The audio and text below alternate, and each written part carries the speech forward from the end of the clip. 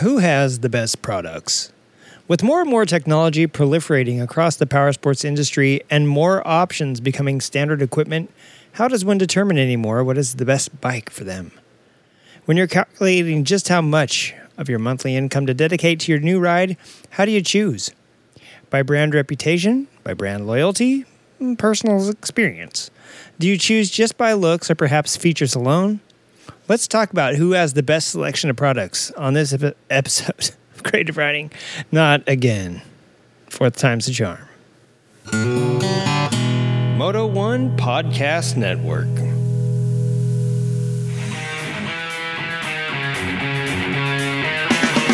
Welcome to Creative Riding, America's weird uncle of motorcycle podcasts.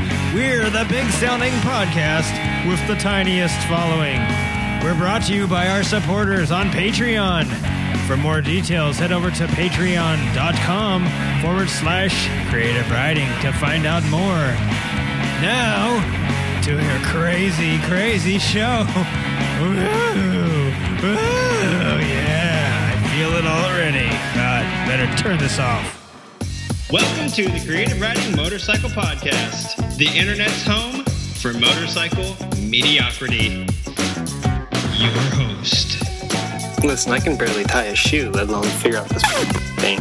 And isn't that funny how people say not to be an asshole, but then they go on to be an asshole? Oh, baby. I don't know, did it wheelie? I can't tell if he's just revving the motor and being a jerkwad. My skin met the asphalt. But these new ways kit my... All right, a couple of blurs. Oh, shit. Whatever they do with cocaine. I think we'll stop right there, junkie. Hello, everybody. Welcome to episode 230 of the Creative Riding Motorcycle Podcast. I'm your host, Junkie Turdman, and I am so disappointed to be here with you. Why is that? Not for you, but for me. Oh, I am sorry that this episode is coming out late, but it is the day that it's supposed to be out. It's Sunday. This thing is pre-recorded, pre-noted a few days ago. And technical difficulties. Wouldn't you know it? The whole episode erased. So here we go for try number 3. Try number 4 of me for reading that thing. I had some epic outtakes and bloopers off the last one. Hopefully this one doesn't crash as well. So this is all I have to record. So with that being said, let's get into this week's show. Hey, everybody, the views and opinions of the participants of the Creative Riding Motorcycle Podcast or those of the participants do not reflect the policy, position, or opinions of Creative Riding, the Moto One Podcast Network, or its affiliates. And any opinion is the respective participants and is not intended to malign anyone, anything, or anywhere, even the pitcher of the Texas Rangers American baseball team. Yeah. And I don't know if you're a Texas Rangers fan, and they do have other teams in baseball teams. I'm sure Puerto Rico, Japan, and Cuba and other countries have baseball teams. So that's why I had to be specific. There may be another Texas Rangers out there somewhere. Hey, everybody. Welcome to episode 230 again. How is everybody? I hope you're doing well. I am sweating, and not only because I feel horrible that this episode is coming out virtually live. It's almost 8 o'clock on Sunday. This thing should have been out in the airwaves about 4 hours ago, but like I said, technical difficulties, things happened, things got erased. The problem now is that it's 7:30 Sunday evening. You're probably not going to be listening to this until tomorrow if you're on the East Coast, or it's already tomorrow if you listen in another part of the globe. So I super apologize for the tardiness of this. This is only like our second weekend or third weekend of being on Sundays, and we'd already messed it up. Moto One is not very happy with us. We are the one of the only podcasts left on the network right now due to the world circumstances. So they have to like let us get away with it, but they don't like it by any means. I am sipping an I just finished an ice hot can of sparkling water. It is, like I said, 7:30 Sunday evening, and it's probably 90 degrees right now. It's been really hot. We've been suffering through a heat wave here in SoCal, and actually there's been a high heat advisory all through the Southwest, from Texas on up into Washington, I believe. which is not the Southwest, the Northwest, bro. Don't you know your geography? Yes, I know my geography. From Texas to Canada, I believe there has been a heat wave along this coast, along like the western edge of the Gulf Stream. So to everybody here, please ride safe and stay cool if you can. There will be rolling blackouts, which is going to be awesome. And it's really hard to stay cool. And it's just been, I feel like, getting hotter and hotter the last few years. So I don't know what's going on. Global warming, not a real thing. No, maybe climate change for sure real, because it wasn't like this a few years ago. On the eastern side of the Gulf Stream, we've been having lots of flooding. I know Iowa was hit with a big old twister. I saw it on the news the other day, just how much was tore up in Iowa all over. It seemed like the whole state, like a tornado just came through and decided Iowa was the target. So many counties, I don't even remember, but there was that going on. There's flooding going on. So if you're in a flooding zone or a tornado warning area, or if you're getting, just seek shelter, stay safe, please protect the motorcycles. We need them. Actually, maybe we need them all to get decimated so people buy new ones, but then you have other things to worry about, like your house and your family and getting that rebuilt. So maybe we don't want all that to happen. At any rate, stay safe, and please, I know I'm making a joke here to keep the mood light, but I wish everybody, please be safe. I think in England and Scotland maybe, or somewhere in the UK, there was some crazy flooding as well. So they're getting hit with high waters there as well. So please, everybody, stay safe and ride safe. And if you're out riding or driving in this stuff, please don't go on a street that looks like a deep puddle, because you never know. It could be, this Loch Ness #2 or something like that. It could be way deeper. I saw some pretty epic videos where these red cars seem to be attracted to deep streets that they can't drive across. So at any rate, everybody, inclement weather be damned, stay safe. It is hot as hell. I just mentioned that a few minutes ago. I just finished some water and it's pretty much boiling in the can. That's what I get for drinking water out of an aluminum can, and B, I'm switching to coffee because it's so hot. What's the difference? I'm already hot. It's not like I'm gonna get any hotter. As I said, I started recording this earlier. Tobor has already had a meltdown. Tobor has malfunctioned once, so hopefully he doesn't malfunction again. This computer was pretty hot, but it's cooling down a little bit. You're going to hear some noises. You're going to hear an air conditioner in the background, probably. One of my priorities is to rearrange the studio this week. No bike-related stuff, and I didn't go for a ride today that I posted on Instagram. If anybody was wondering, I was going to go on that ride, and like by 9 o'clock this morning, it was already, like 85 degrees out, and I knew what that meant. And I was puffing earlier, just sitting here, getting ready to re-record this stupid show. So, panting, just sitting still is pretty dang hot. So, yes, it's sweltering in here. I'm glad nobody's with me but Tobor, and poor Tobor, I felt terrible. He's melted down somewhat. I did want to say this week's word of the week. Tobor, let me see if you can fire him up. Tobes, are you there? All right. Bear with me while I get him fired up. We're going to be talking about who has the best bikes. And normally I would have had this show all scripted out, but I've been super busy, so I'm kind of going off my head. I don't gel so feud. Hello? Oh, Tobor. Tobor's awake. Tobes. I don't gel so feud. Okay, buddy, you don't you so lewd either. You don't look so good. So Tobes, we're going to take it easy right now. You weren't even powered on earlier.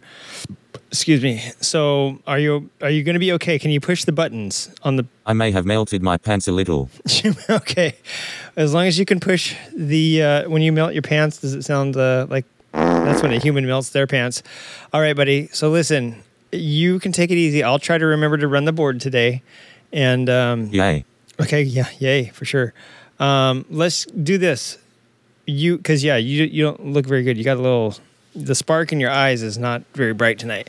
So let's do the word of the week this week. I'll let you say it, and we'll get on with we'll get started with the show. We'll just jump right into it.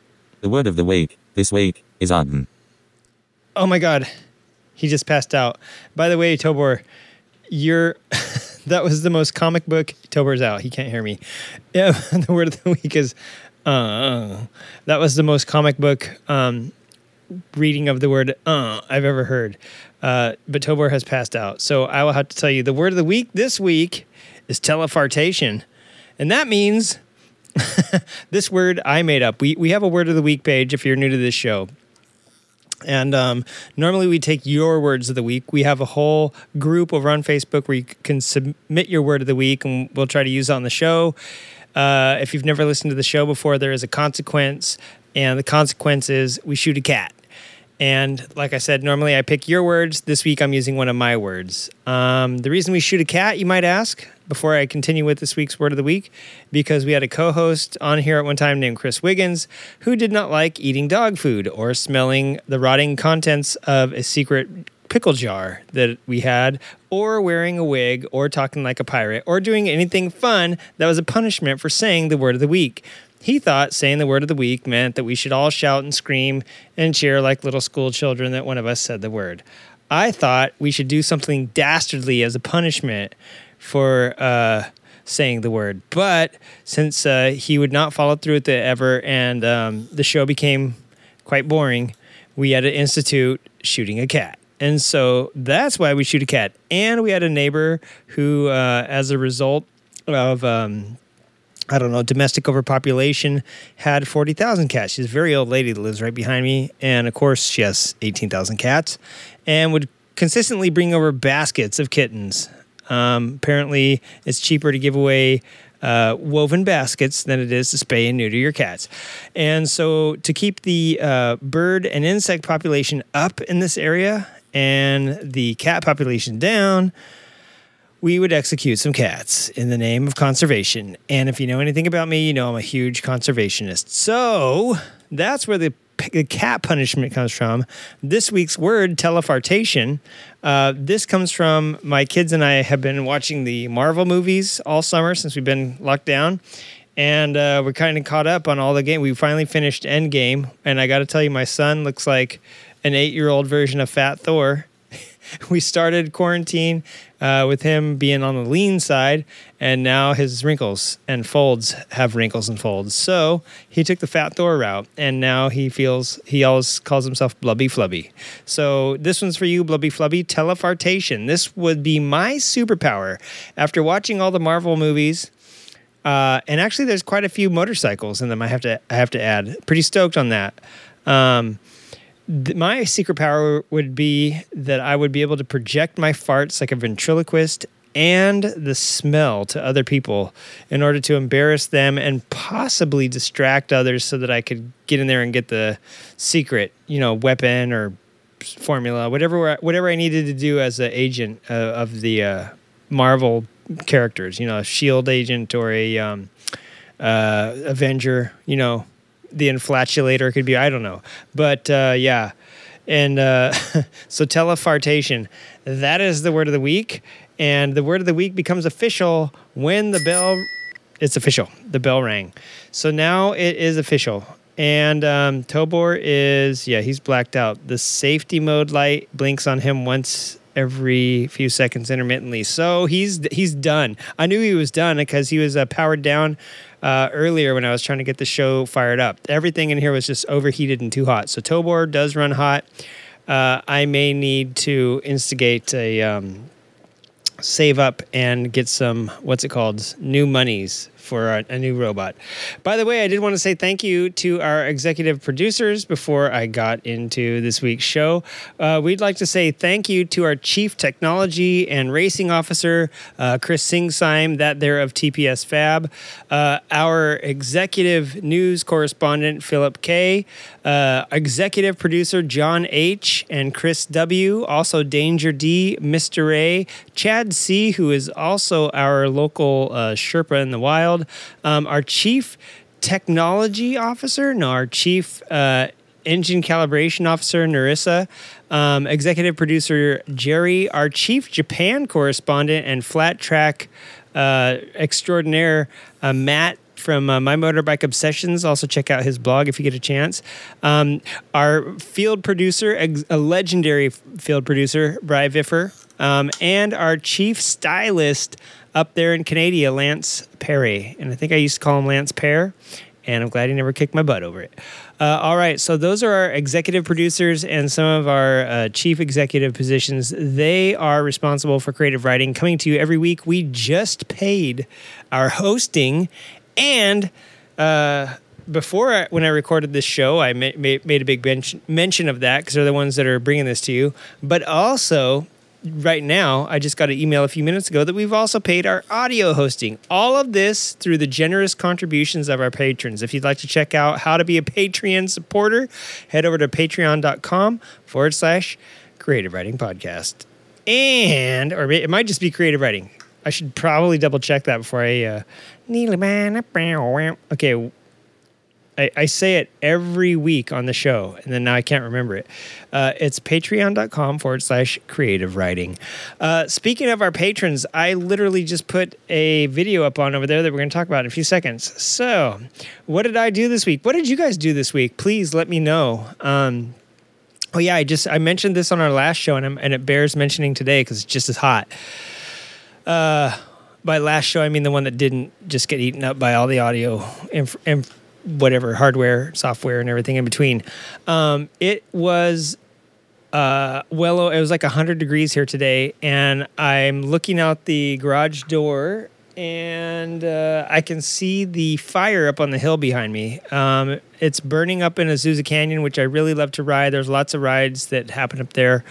And wonderful recreation area that winds up in through the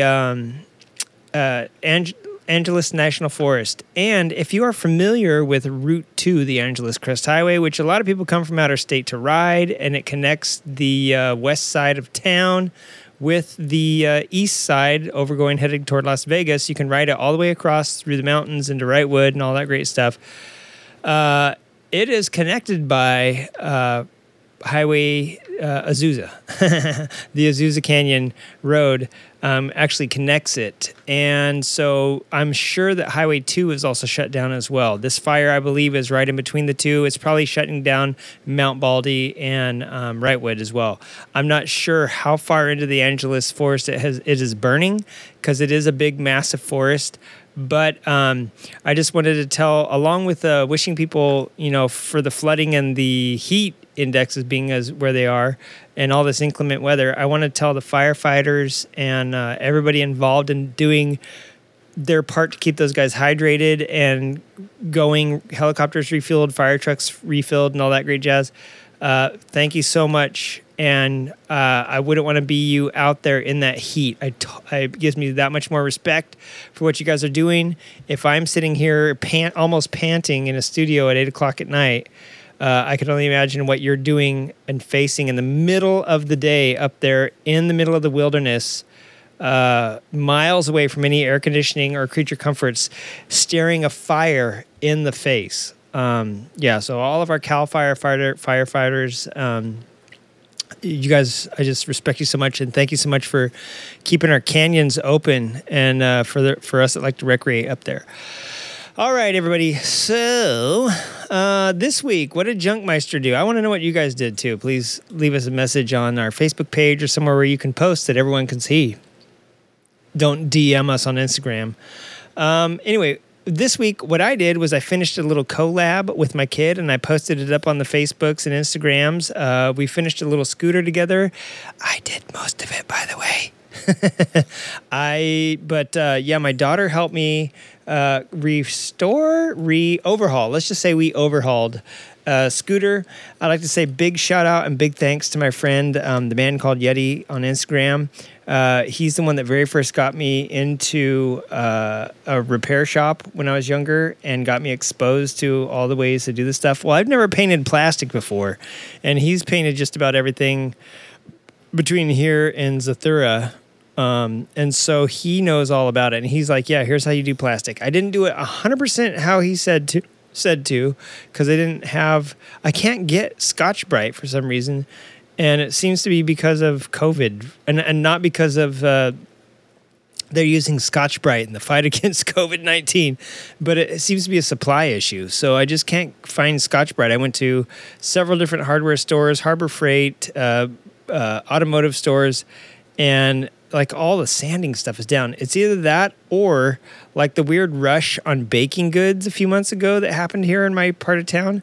The rush on woodworking stuff now that everyone's like, all right, I'm going to be on unemployment redoing my cabinets and making stuff on Etsy. So everybody's doing, going out and getting stuff for, I don't know, woodworking and sanding and stuff. So for whatever the reason, I can't find Scotch-Guard. So I could only do a little bit of what he said, prep it the way that he told me. So it turned out kind of crummy on my end because the technique that I used wasn't what I should have used. And so I ended up redoing stuff a couple times where if I had the materials, I would have just done it correct the first time, the first way. So I might make a little video of that. I took lots of footage of it, and I'll stick that probably up on our Patreon first so they can see it and criticize it and tell me what to fix before I release it to the public. Maybe that will never happen. Who knows? I'm going to be really busy coming up here pretty soon, like tomorrow. So anyway, I did that little collab with my kid, and hopefully I'll have some at least pics for you up there, which is a reminder to check out our Cobra page. It was the Cove Bab, and it was the Creative Online. I don't even remember what Cove Bab started. It was a late night idea. I had to get people like posting pictures of their bikes since you're probably not going to Cars and Coffee and bike shows and all that stuff. So yeah, just go check out Cobra. It's the Creative Online Bikers, Riders, and Artists, and it's our online community-guided art and bike show in response to probably a lot of people not being able to get out this spring and early summer to get out to any bike shows. If you stayed away from Sturgis and haven't got to see any bikes, well, now's your chance to be the Sturgis, man. Be the change you want to see in the world. Be the cool bike posted up on Cobra. And I have a it's open to art, it's open to your bike, and it's open to any bike related stuff that you want to stick on there. So as long as it's a piece of art or a bike, maybe a picture of your bike that you drew, or a bike that you want to stick up there and see people draw. I don't know, just whatever you want to put on there.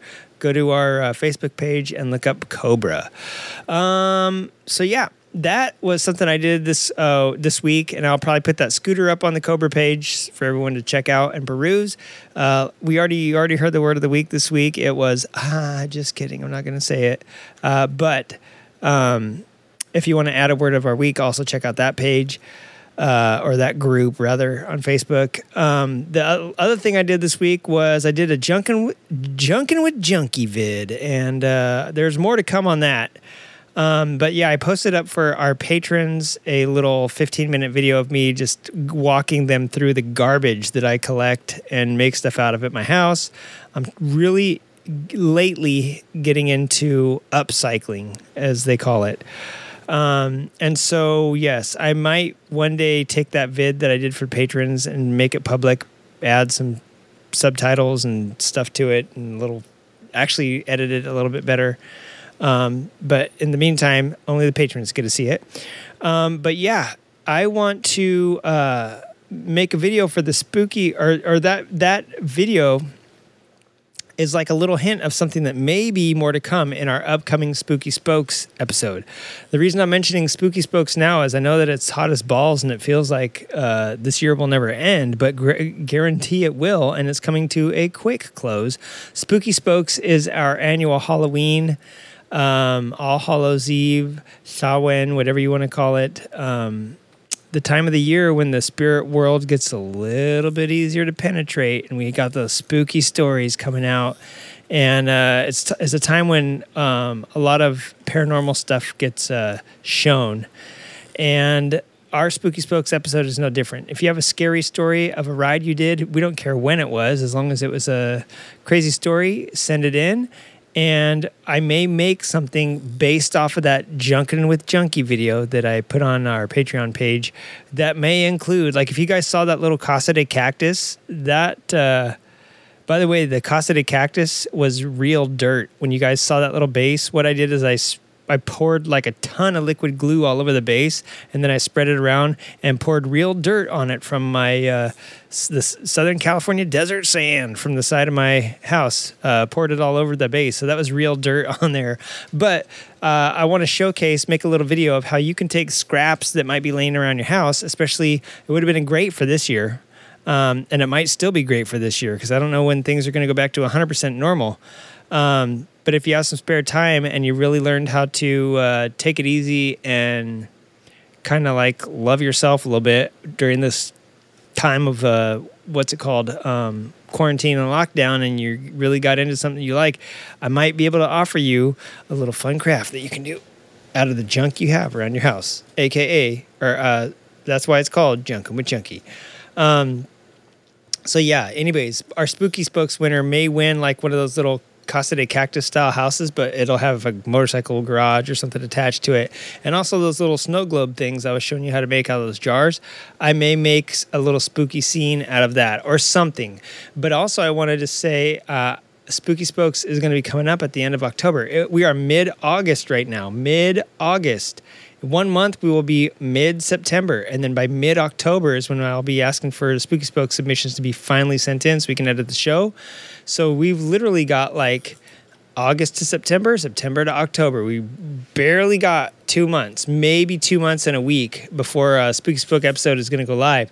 So I'm going to try and get together some prizes this year. I'm going to do something. I shouldn't say I'm going to. I'm going to try and do something different this year where I tell you ahead of time what prizes we will be offering so that people will be like, yeah, I don't want to just tell my ghost story to get a sticker and a freaking coffee mug from this dude. So last year's Spooky Spokes winners got a Ghost Biker Explorations hat. I think somebody got a Ghost Biker Exploration sticker. I think I did send out some coffee mugs, and I sent a ton of creative writing stickers, and then a few other. I don't even remember what I put. Sometimes I just go crazy and put some random stuff that I have in there. You know, I might have put like some. I might have put some cars in there for the Pinewood Derby, hoping that Brady would have had it, not knowing that COVID was going to happen a few months later, right? So you never know what's going to be in your Spooky Spokes bag. The year before that, I made little cool what I thought was cool handbags. People seem to like them with a little graphic on it of a zombie missing his hand, plus stickers and all sorts of little swag. So I usually try to find some cool stuff to help you out at least. This year, I may announce what you're going to get beforehand. So I've got myself 2 months to make these little deals that I'm going to do and then announce what prizes you're going to win to encourage people to do more this year. So we'll see how that goes. All right. So if you, and anyways, to get back to the whole reason I brought all that up, the winner may get, out of all the cool things I plan to get, they may get a handmade gift from Junkie again this year. One thing that I was thinking of when I was putting that video together, by the way, is upcycling, right? And like I said, I have been getting more and more into like reuse and reusing and reducing my waste, trying to. And it's been really hard in quarantine where we're ordering everything online and we're ordering everything, even groceries, you know what I'm saying, at some point. Been getting a lot of boxes, needless to say, and we had to order desks for the kids to set up for school because we're not teaching at school. And my wife's an educator, so she had to go order a bunch of stuff to get her home school classroom set up. So needless to say, we got a lot of cardboard laying around, a lot of boxes, a lot of food that we're going through, being stuck at the house all day. We all look like Fat Thors. Even my wife, she has a beard and blonde hair, and you know she looks like Fat Thor right now.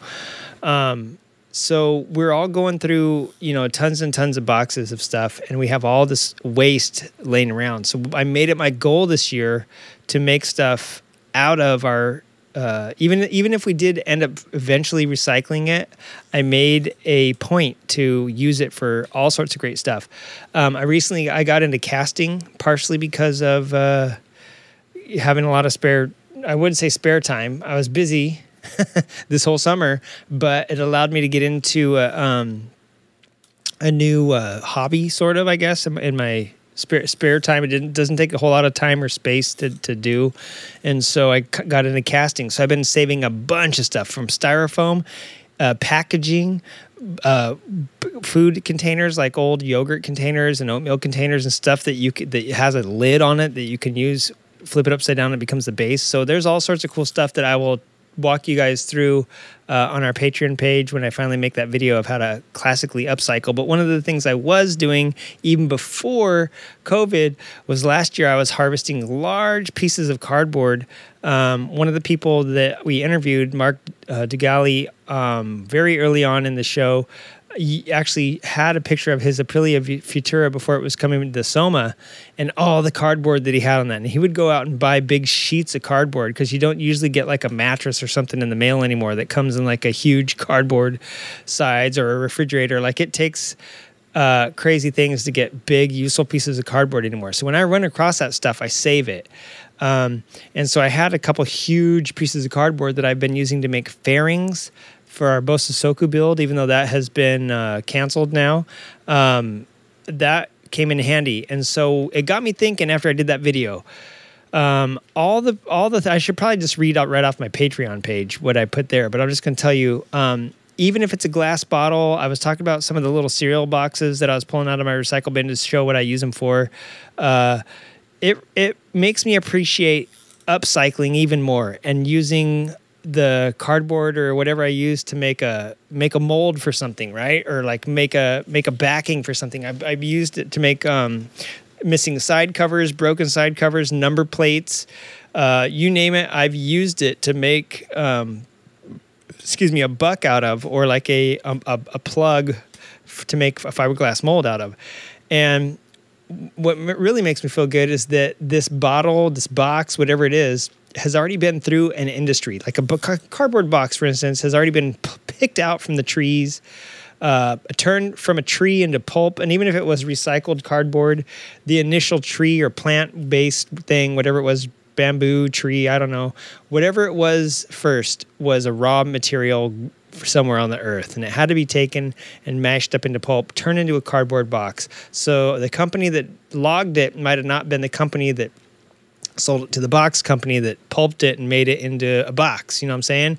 Those people might not be the same people that then print on it. Maybe they do print on it, but somebody outside that company, probably a design firm, designs what's going to be on the box, like cereal boxes, food boxes, whatever they are. Somebody at a design firm designs it and ships it and tells them, hey, this is what we want printed on our box. So whether you're just making raw boxes or you're making them and printing pictures on them, because I'm sure every cereal company does their own graphics maybe. So even that, the copywriters, nutritionists that are responsible for writing all the words, nutritional stuff on the side of the box, so many people touch this little stupid cardboard box that you're just going to throw in the trash and you take for granted, or you're going to burn in your burn pile.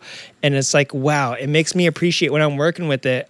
I'm going to try to be more mindful and present and be like, God, this thing has been through so many processes. I'm glad that I'm reusing it to make something, because even though I might make a mold one time and throw it away or burn it at that point, it got used one more time. It didn't just straight go into the trash. It served a purpose, and then it served another purpose. It wasn't just a purpose and then scrap.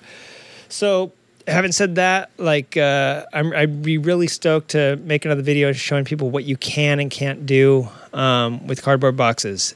And I'm going to tell you, if you're not a patron right now, I'm going to tell you, a few years ago, somebody won a Solstice Slam episode, and I sent them a box made out of a lamp, or a cigar box guitar made out of a cardboard lamp box from Japan. This cardboard was so thick, and the printing on it was so crazy, and it had Japanese writing, and it was I couldn't tell you what it was. It was just I know it was a lamp because I got the box in it, but I mean, that thing was so robust that I was like, dang, this could be a wooden box. And I made a cigar box out of it, and it sounded cool.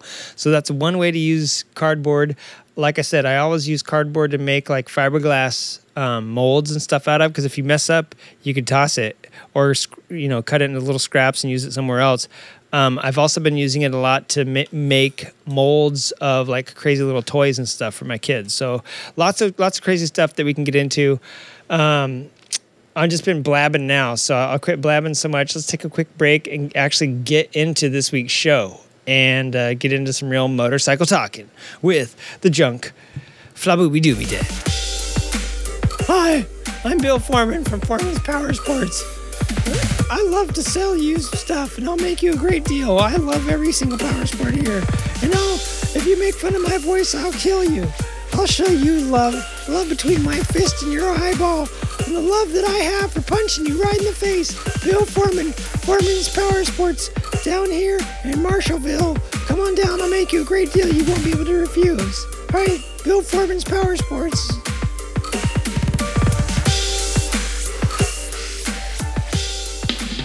Got a secret you need to hide?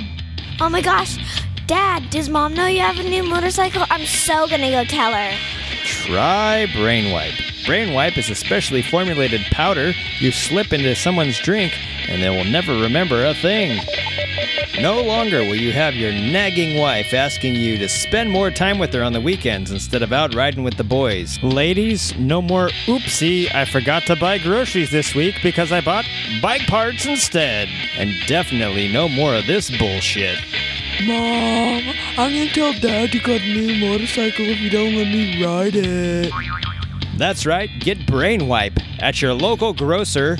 Brain Wipe, solving life's motorcycle problems one at a time. And now, Brain Wipe for kids. Brain Wipe! Who said that? Who said that indeed? Brain Wipe for kids.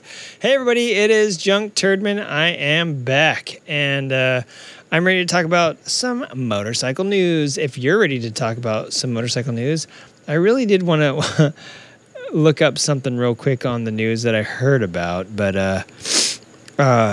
yeah. Whoa, looks like a lot of fun stuff happened. So anyway, let's get into the news that I have written down, and then we'll get into a side tangent. News. Indian Motorcycle Co. may be getting ready to introduce a Power Plus powered traditional motorcycle. A Power Plus powered traditional motorcycle.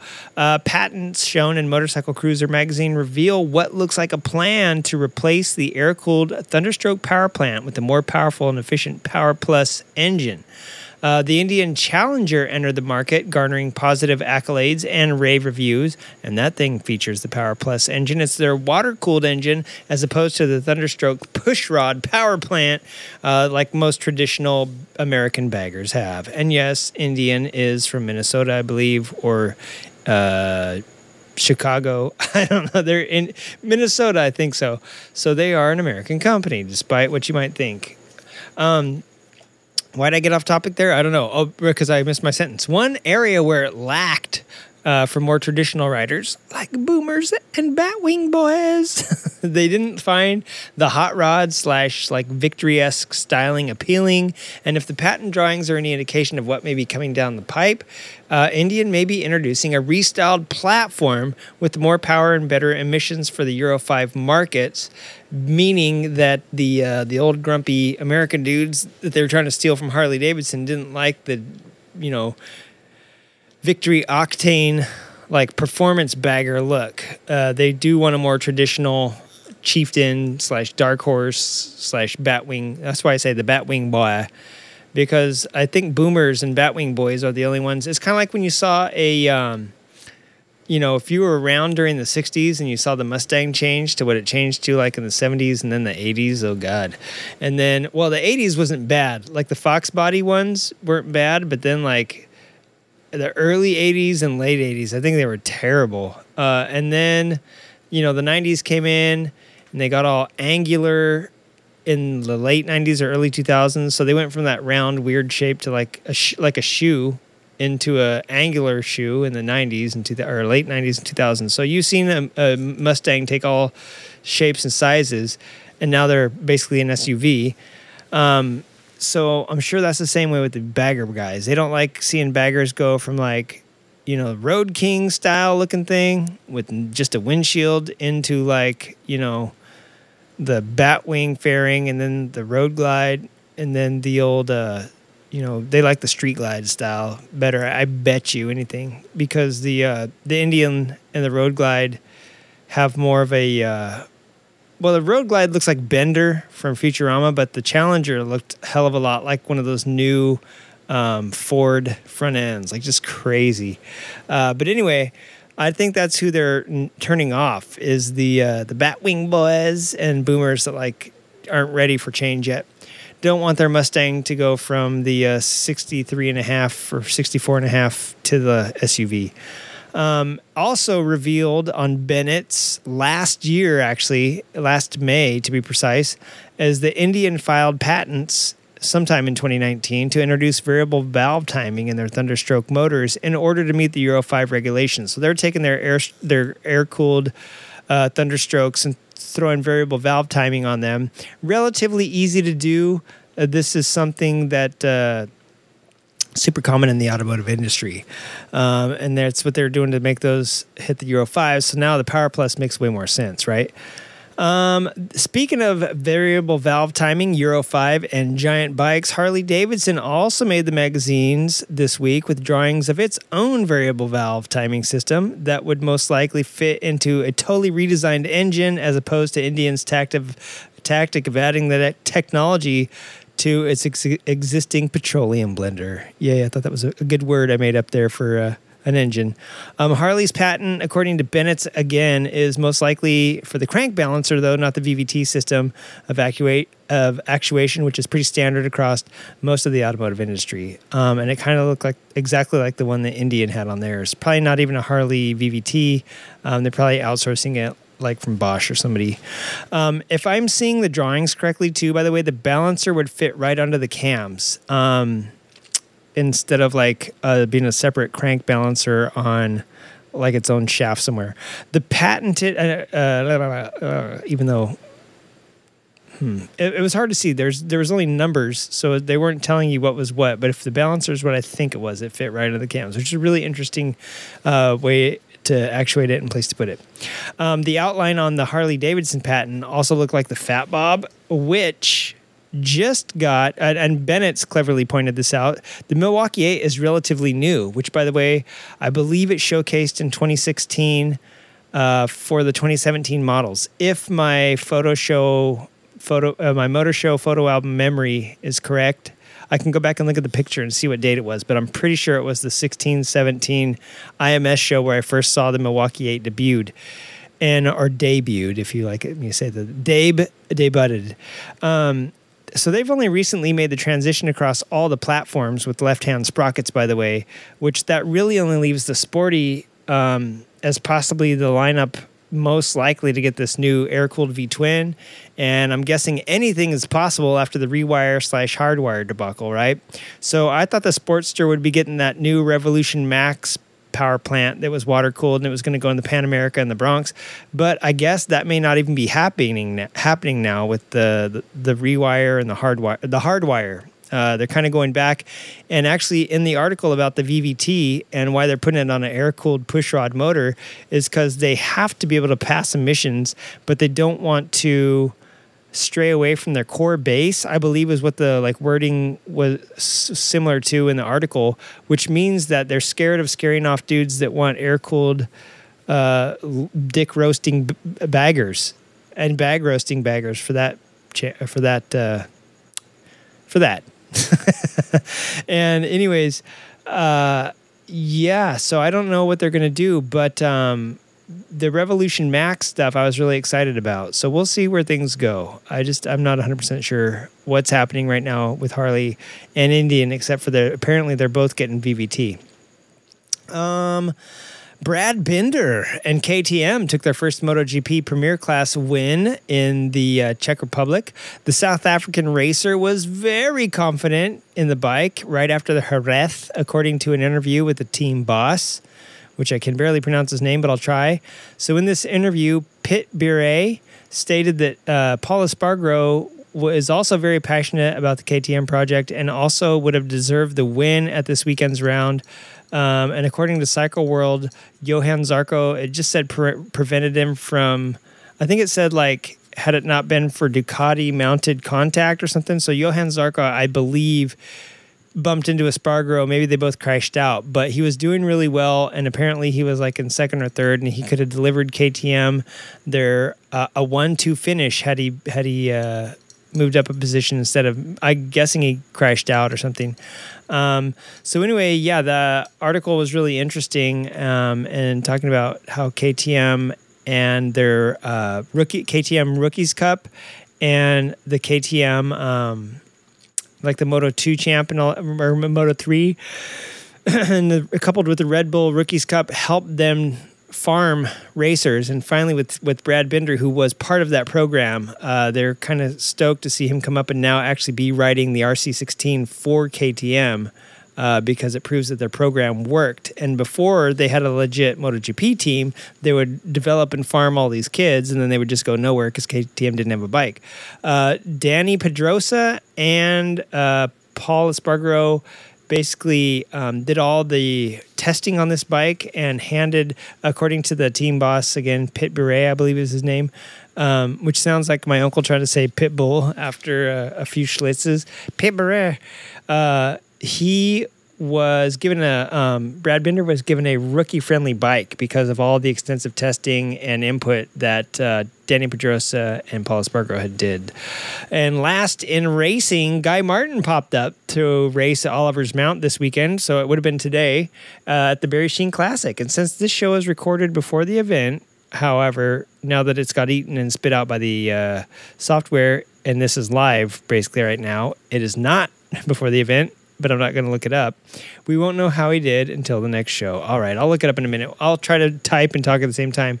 But anyway, Dean Harrison, Lee Johnston, Ian Locker, all TT winners plan on making appearances.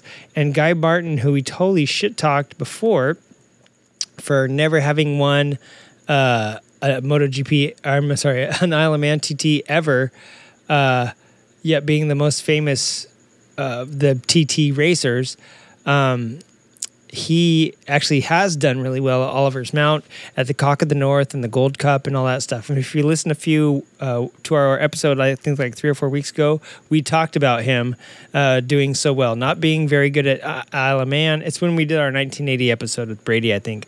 So we talked about him not being very good at Isle of Man, but being very good at Oliver's Mount. So here we have the results of this week's race. Are they up right now? So the Barry Clean Chassis, huh? One of these days I'll learn to talk. The Barry Sheen Classic.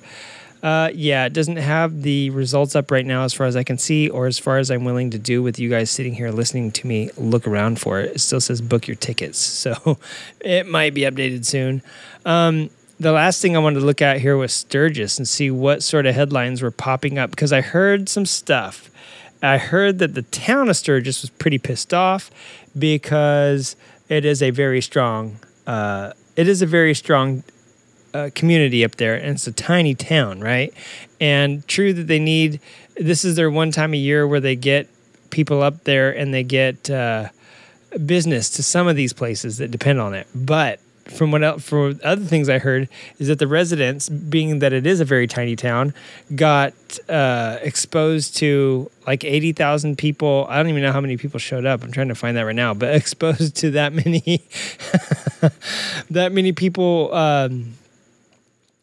exposed to coronavirus that are probably, used to, like I said last week's show, it used to be gonorrhea, now it's gonorrhea. Sturgis rally ends with nearly 20,000 seized in arrests and 5 fatalities. Holy shit. Sounds like it went off this year. Oh, and pardon me for cursing. Nearly $20,000 was seized by authorities over the 2020 Sturgis Motorcycle Rally, along with 7 vehicles, according to release from the South Dakota Department of Public Safety. This is coming from the Argus Leader. Authorities seized over $18,000 over the 7-day rally, mostly due to drug arrests. 4 times as much as last year's rally, but it's 4 times as easy to spot the people there. And you probably needed to be on drugs to not feel so down about it this year. And it says a few significant arrests led to this year's amount. Also, 5 people died in motorcycle crashes, where only 2 people died last year. So, man, DUI arrests, 115.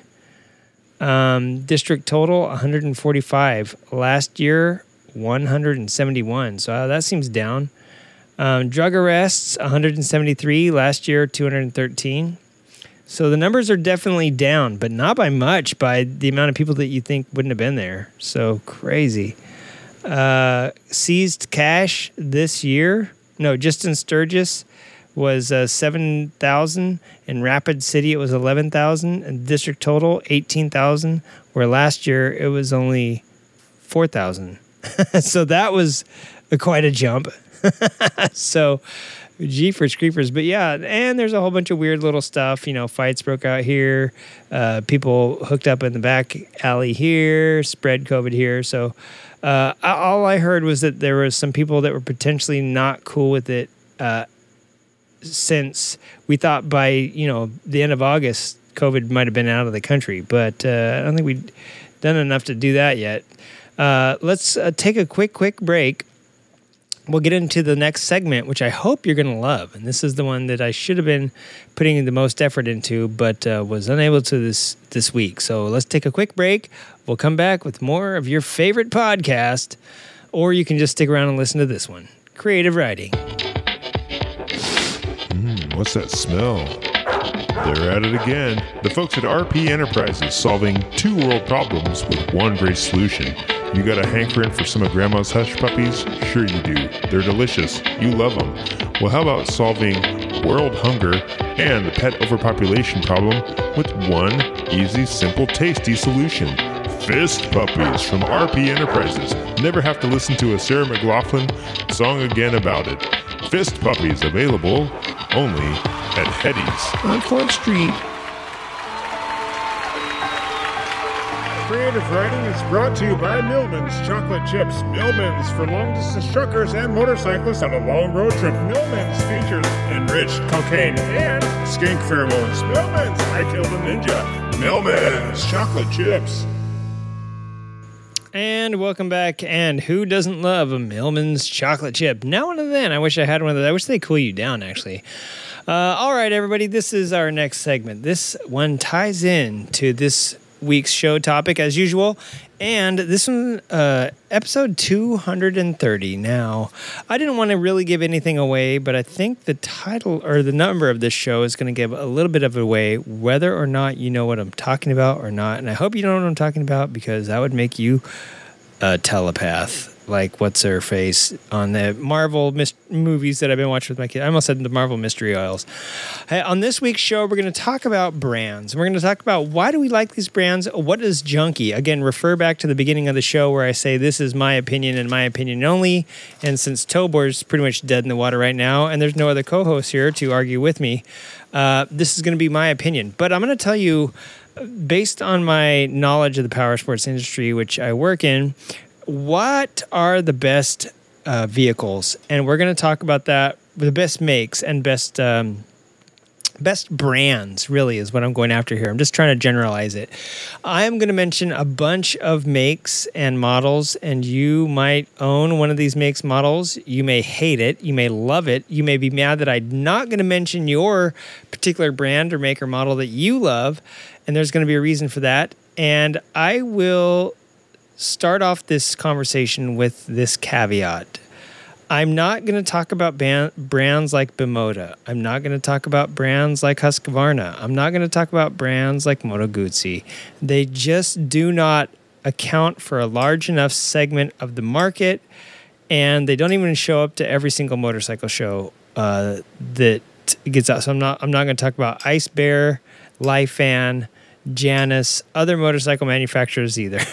So there's a whole bunch I'm going to leave out, and you may think that that's unfair, but we can't make this episode 10 hours long, and I'll quit tapping my ring on my handlebar so that you don't have to hear what sounds like a woodpecker with a metal beak who's, yeah. All right, so you may notice that I leave off quite a few, but I think we're going to cover the major ones. And you may own a bike. If you own multiple bikes, you may own one by one of these brands. So obviously, off the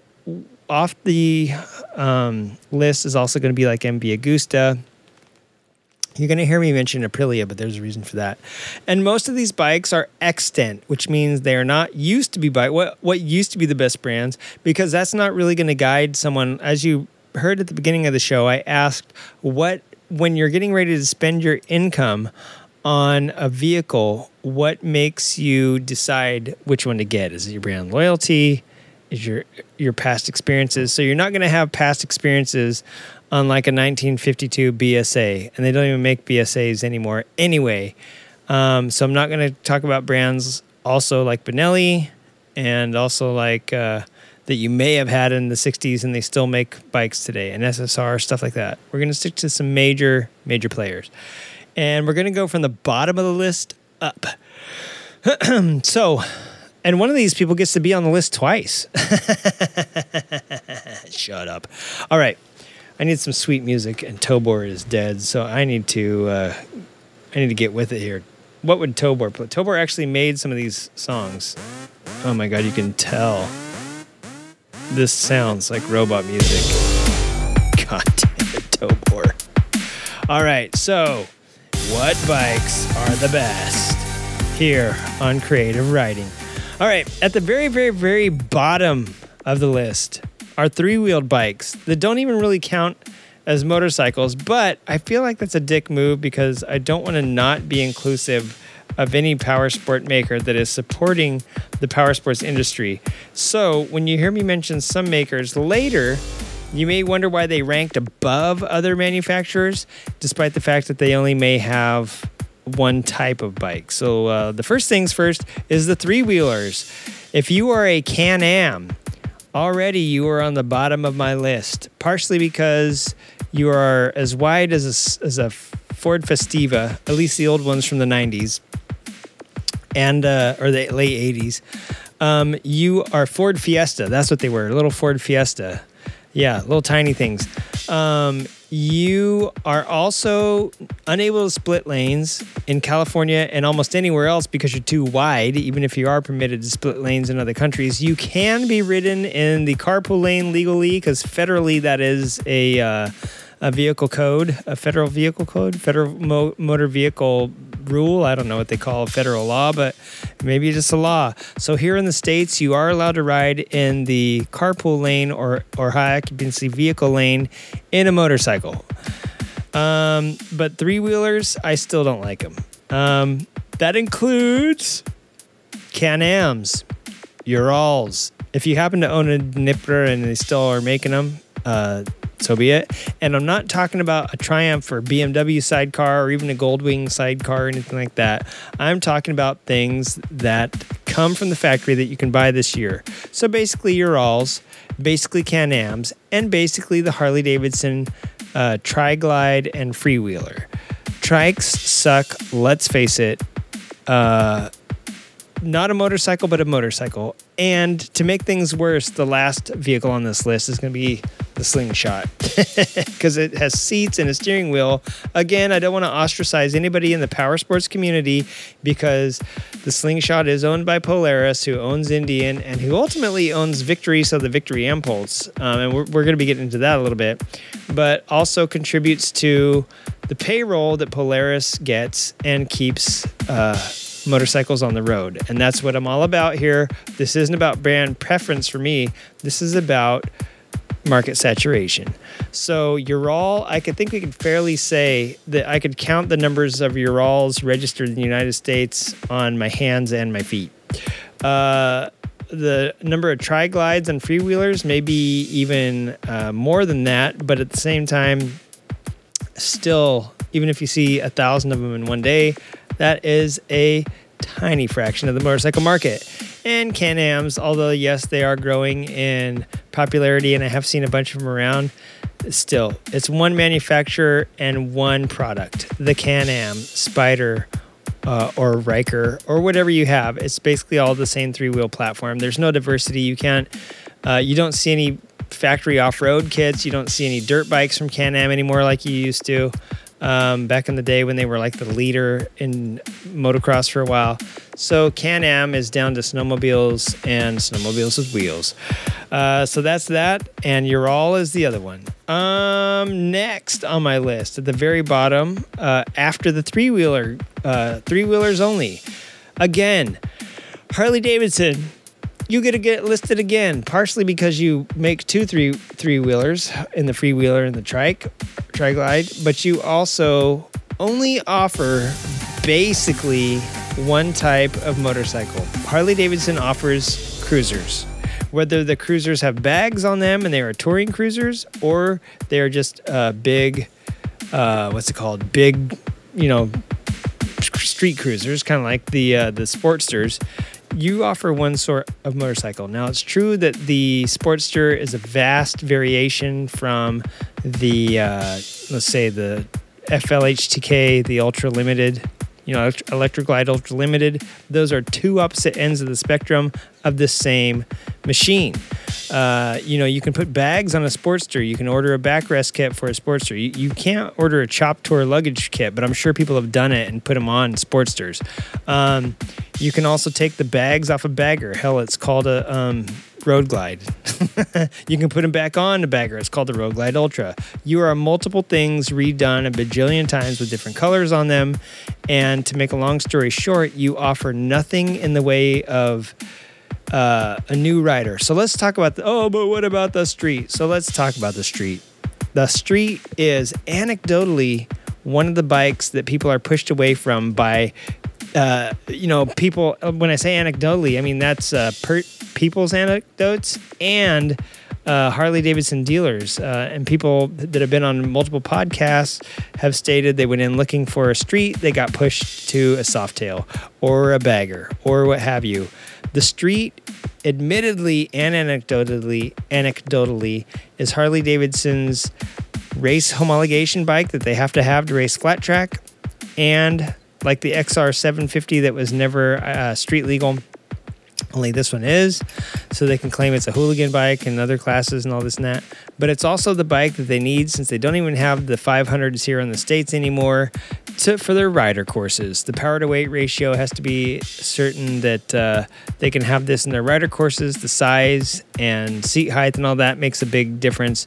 So if you're looking at it from that perspective, this is the one bike that Harley even doesn't want to own, and it's water cooled, and no Harley regular enthusiast likes it. If they call Sportsters girl bikes because they're 883s, what do you think they call the Street since they're 750s? You know what I'm saying? And then those guys that are on baggers, they like watching the flat track on the XG 750, except for they hate to see them lose constantly. So I don't even think they like that. So this is the one bike that kind of doesn't count in Harley's lineup, and we're going to kind of scratch it off. Is that fair? No, I don't think. I don't know. Ask somebody that owns a Street if it's fair, and ask them how hard Harley promotes the Streets and how many commercials you see a Street in. Hell, I was at the gas station filling up today, and I saw Aaron Guardado from Suicide Machine Company here in Long Beach on the gas station TV selling the chance to win a Harley-Davidson, and I'm pretty sure that it was a Street Bob that he was on. So anyway, this is the Street is not a motorcycle that they are pumping out to anybody. I've not seen them in any ads except for on the Harley-Davidson website. They have a picture on there. And so do they count? Not in my opinion. Harley makes one style of bike, and it's a cruiser. Even the Livewire. Oh, they have an electric vehicle. Yes, but it's a cruiser. Had they gone to Pan America and even the Bronx, they would have had a naked sport bike and an adventure bike / dual sport. They would have not been bottom on the list above three-wheel vehicles. But since we don't know where that all stands now with the Rewire happening and the Livewire and them going full auto reverse on everything in that project, we don't know if any of that's going to be extant or even coming out or backburnered or trash. So only time will tell again what we see there, but that puts Harley-Davidson at the bottom of our list. In second place, Polaris. Now, this is kind of hard because Polaris was tied for third to last with this person that I'm going to put above them, and just for one reason. So Polaris also, for the exact same reasons as Harley-Davidson, gets to be at the bottom of this list. Polaris basically makes cruisers, and they make bagger cruisers. They make the same thing as Harley. They make Scout 60, which is like an 883. Only I think it's 950. All the way up to their gigantic Thunderstroke 121 or whatever it is. Their Power Plus 151 fucking small block Chevy in your motorcycle. The only thing they have different is the FTR. And this is where Harley Davidson's Bronx would have made a big difference and tied them with Polaris. Let's say Polaris. Because the FTR is a 1200 and it's not a cruiser, but it's not a dirt bike and it's not a scrambler. It's not none of that stuff. It's kind of like a street tracker. And so it does fit into the same realm as like the XSR 900, almost the MT-01. I don't think that the power is that great, and I don't think that the speed and horsepower is as good as a Yamaha, but I do think that it fits in with also, like, if you're going to compare it to a twin, like a Ducati Monster, like, something like that, naked sport bike. So that's the only reason Polaris is above Harley Davidson. They both make giant baggers. The Polaris was saved by the fact that they have the FTR. And everybody has gone goo goo gaga, goo goo gaga, goo goo gaga over the FTR at all the motor shows that I've seen. They do look sexy in person. So Polaris also is kind of tied with this next manufacturer, but right underneath them, because we're talking motorcycles. But Polaris as a brand also has ATV and side-by-sides in their portfolio. Right now in the United States and globally, the one market that is not slumped is off-road motorcycles and side-by-side sales. Those are actually climbing and have appeared to be COVID and Great Recession resistant. So Polaris has, for all the crap talking that you may do because you are Harley faithful, Polaris is actually leveraged really well in the motorcycle market space to not ever have the same sort of economic debacles that Harley Davidson has had. When they go to branch off in a different area and the customers base doesn't like it, and so it drives the company back to what they know and what they're comfortable with making. They're never ever going to advance because they keep getting too scared to do it. Polaris, on the other hand, has all these different avenues. Hell, they even own the Slingshot brand, which is the three-wheeled car that's getting marketed as a motorcycle so that it doesn't have to meet any safety standards. So Polaris is on this list because of their robust portfolio, and hell, they even own Victory still. And so they still own the name to Victory, the designs to Victory, and the Victory Impulse, which was the Bramo Impulse. So I think you can see where I'm going with this. Victory has the potential to also release an electric motorcycle, one that had a package on it that went 100 miles for 100 miles an hour, or at 100 miles an hour for 100 miles. It was the Impulse 1 plus 100 package that they had, and that was then. And that was 2017 or 16, so 5 years ago.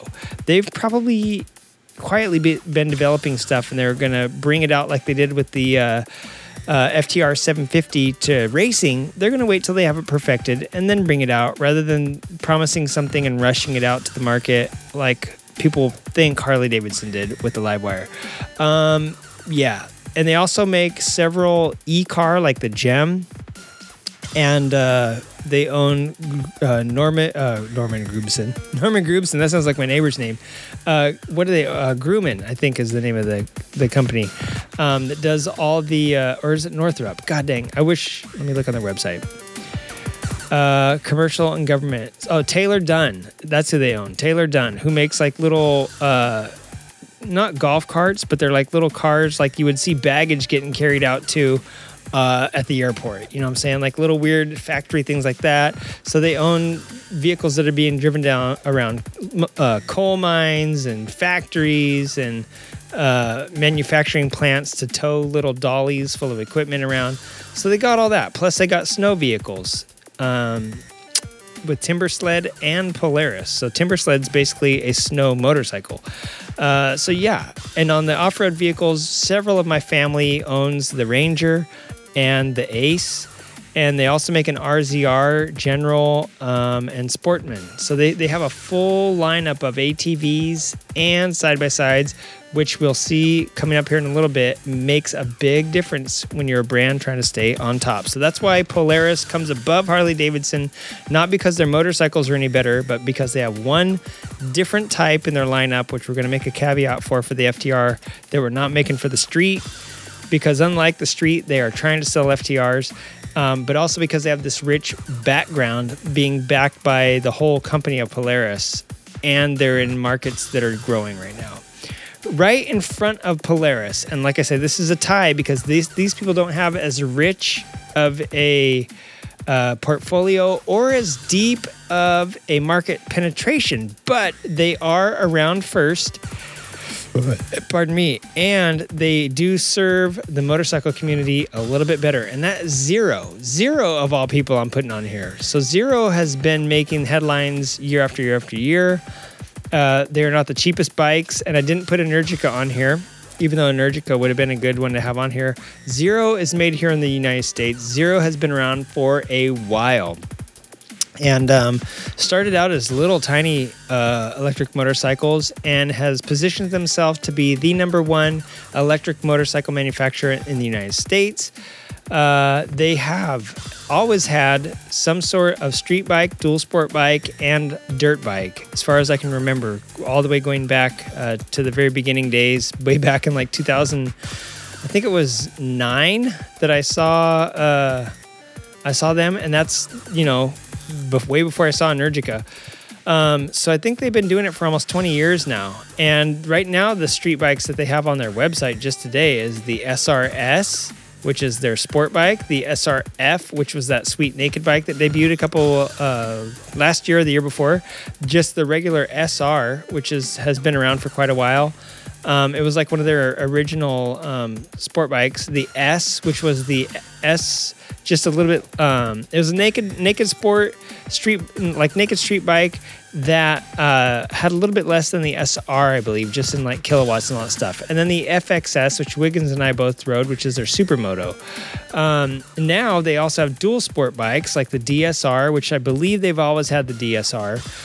The DS, which again is just like a lighter version of the DSR, doesn't go as far, doesn't have as much battery range. And the FX, which was their little Hoonigan off-road bike, and it was literally like their little street ninja. It only got like 20 miles on a charge, but it was basically like a hooligan bike. And the videos a long time ago of this thing had it like ripping through like the park, going up and down the stairs, doing wheelies in the city. Like this was the ultimate hooligan bike. But now they have the DSR BF, which is the DSR, which is all the bells and whistles, Black Forest edition, and it's got panniers, and it basically looks like a Royal Enfield Himalayan, but it's electric. And it's got, so it looks like one of the old cop bikes that Zero has made. And Zero does make cop bikes too, so there you go. They're serving the public sector as well. So this thing's got a top case and side panniers straight off of a BMW R1200 GS, but painted black. This thing is all blacked out. It's got some sweet fairings in the front. It looks like it's got some, kind of like dual, off-road and on-road tires, a little bit more hardcore than most off-road bikes do. This thing looks like it's really legit to go off-road. But yeah, you're also loaded up now with panniers. So to me, Zero, even though they don't have the market, the attention that Indian has, because they're not an American bagger, and they don't have the market penetration that Indian might even have, and they've been around a little bit longer, they are the only American-made electric vehicle manufacturer that is doing well, that actually has what they say they have on their website, and that actually has me interested in getting an electric motorcycle. And so that's why I put them above Polaris. All right, next brand, and they should have probably gone above this next brand, but the next brand we got is Royal Enfield. The only reason Royal Enfield's on here is because they're like Zero, but they are basically more affordable, and they have just as many bike variations. Now, they don't have a good dirt bike like Zero does, but like the FX is a really good dual sport. The Himalayan serves to be like a 450 segment of like adventure sporting. So the 450 is trying to do what the KLR 650 did, which is bridge the gap between actual dirt bike and gigantic adventure bike like a Tiger or a Super Duke 1290 or a a 1250 GS or anything like that. So the Himalayan's trying to play play that role, but in a small Indian made and Indian affordable bike. So Royal Enfield's got the 650 Twins. They still do make the Bullets. So don't forget that there's still the 350 and 500cc singles, and they are basically outside of the U.S., one of the largest manufacturers in the world. They're like Harley Davidson of India, and the population of India is like 48 times that of the United States and Canada and Mexico put together times 1292. I just made that number up. I think I just invented the number infinity. But yeah, so they still have all these, but the Royal Enfield's also been making very, very, very loud noise. As soon as that Interceptor came out and the 650 Twin was a viable thing that people enjoyed, yeah, it's not a performance machine. It's like a Triumph Lite. It looks like a Triumph. It costs about a third of what a Triumph does. So there you go. But they still... the only reason they're above zero is worldwide they dominate zero by leaps and bounds. But they're still right about mid-pack on our list just because they have less to offer than most of the other brands I'm about to mention. All right. Right above them is KTM. Now, KTM, they have... the KTM started when I was younger. I remember KTM pretty much, I can only remember them being a dirt bike company. And then now they have the RC390, which has propelled many people, Brad Binder included, into a MotoGP career and has been the cup bike for people to learn on for a long time. The RC390, I see plenty of them around town. Super Duke 690s, I see plenty of those. And actually we have somebody that... one of our patrons had one for a long time, and the Dukes are just a beloved motorcycle by anyone that knows KTM. And KTM, you bleed orange, just like Home Depot. The RC16 is another, they literally just won MotoGP last week. And it just proves that they can be the king. They are like the number one at the, or they were at the, the Erzberg Rodeo and all this, the World Enduro WESS, the World Enduro Super Series or something like that, and the World of Extreme Enduro. KTM has always been, them and Husky, one of the brands that they're pretty much the same company in a way. Well, I guess Husaberg and Husky were the same, but they're all like the same family, and they just dominate. Whether you got a Husky or a KTM, they are the bike of choice for like real going out there doing crazy stuff people. They are, in my mind, a little bit less pretentious than the BMW R1200's GS's, because I don't remember anybody winning Pikes Peak on an R1200 GS or even attempting it on the BMW. But KTM has proven that they can win Dakar. They have proven that they can win Pikes Peak. And in several different classes, the lights class on a 750 Duke or 790 Duke, the heavyweight on a Super Duke 1290, I believe it was. So the Dukes and the execs, the E-rides, the free rides, all these KTMs, they can dominate. And to prove that they can dominate from Dakar to MotoGP, just cements the fact that KTM has a very good bike range from street bike to adventure bike to dirt bike, and they're doing it right. And they may not even have the market KTM may be a boutique brand, but they still have 3 times or 4 times the amount of bike variation that Harley and Polaris have. So that's why they're on my list now.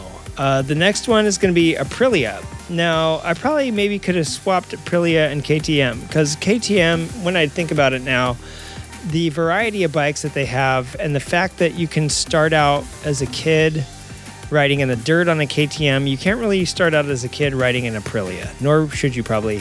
Now, the Aprilia did have a Dorso Duro, which I believe was Aprilia's Supermoto or Hypermoto. I don't remember how many cc's that was, but I want to say it was in the 900 range. They are famous for their race bikes. the Tuono V4 that just won the very last Pikes Peak. And they had bikes like the Shiver, I believe, and was the Aprilia, the Mana. I mean, they've had basically a really good range of street bikes as well. But their penetration, now that I think about it, maybe they should go behind KTM. Oh yeah, right here on my list, I have them KTM pointing right above Aprilia, just because the sheer, number of varieties that KTM offers at a portion of the price of Aprilia. Now, Aprilia does have some pretty sweet bikes, a lot of race bikes, and that's one thing that you'll notice is that they are a little bit more of a luxury brand. So actually, I'm going to move KTM up above Aprilia. So Aprilia, KTM, and then Ducati. And Ducati, for me, is almost like Harley-Davidson, but of Italy. So Ducati makes one type of bike similar to how Harley-Davidson and Polaris do. They specialize in baggers. Ducati specializes in super sports that people can't afford. So the Superleggera, the Panigale, the Desmo Sedici, the 996, the 1098, or the 1099, all these crazy bikes that Ducati makes. Very beautiful, very Ducatisti, I have to admit, but also, unless they had the Scrambler, they would be in the exact same boat as Harley-Davidson. They'd be firing CEOs left and right. They wouldn't know what to do with their lineup because they would specialize. I mean, the Diavel, I've seen a few of those around here in California. I am not so sure outside of this fabulous year-round riding weather how well those do. So while I'm sure you might have also seen a Aprilia something or other, or even a Bimota where you live, and I've seen them too, it's very rare. And once in a while, I'll see a what's his face? Jay La Rosa has the MV Agusta. God, I wish I could remember what the stupid bike's called, but it's the one with like the crazy tail.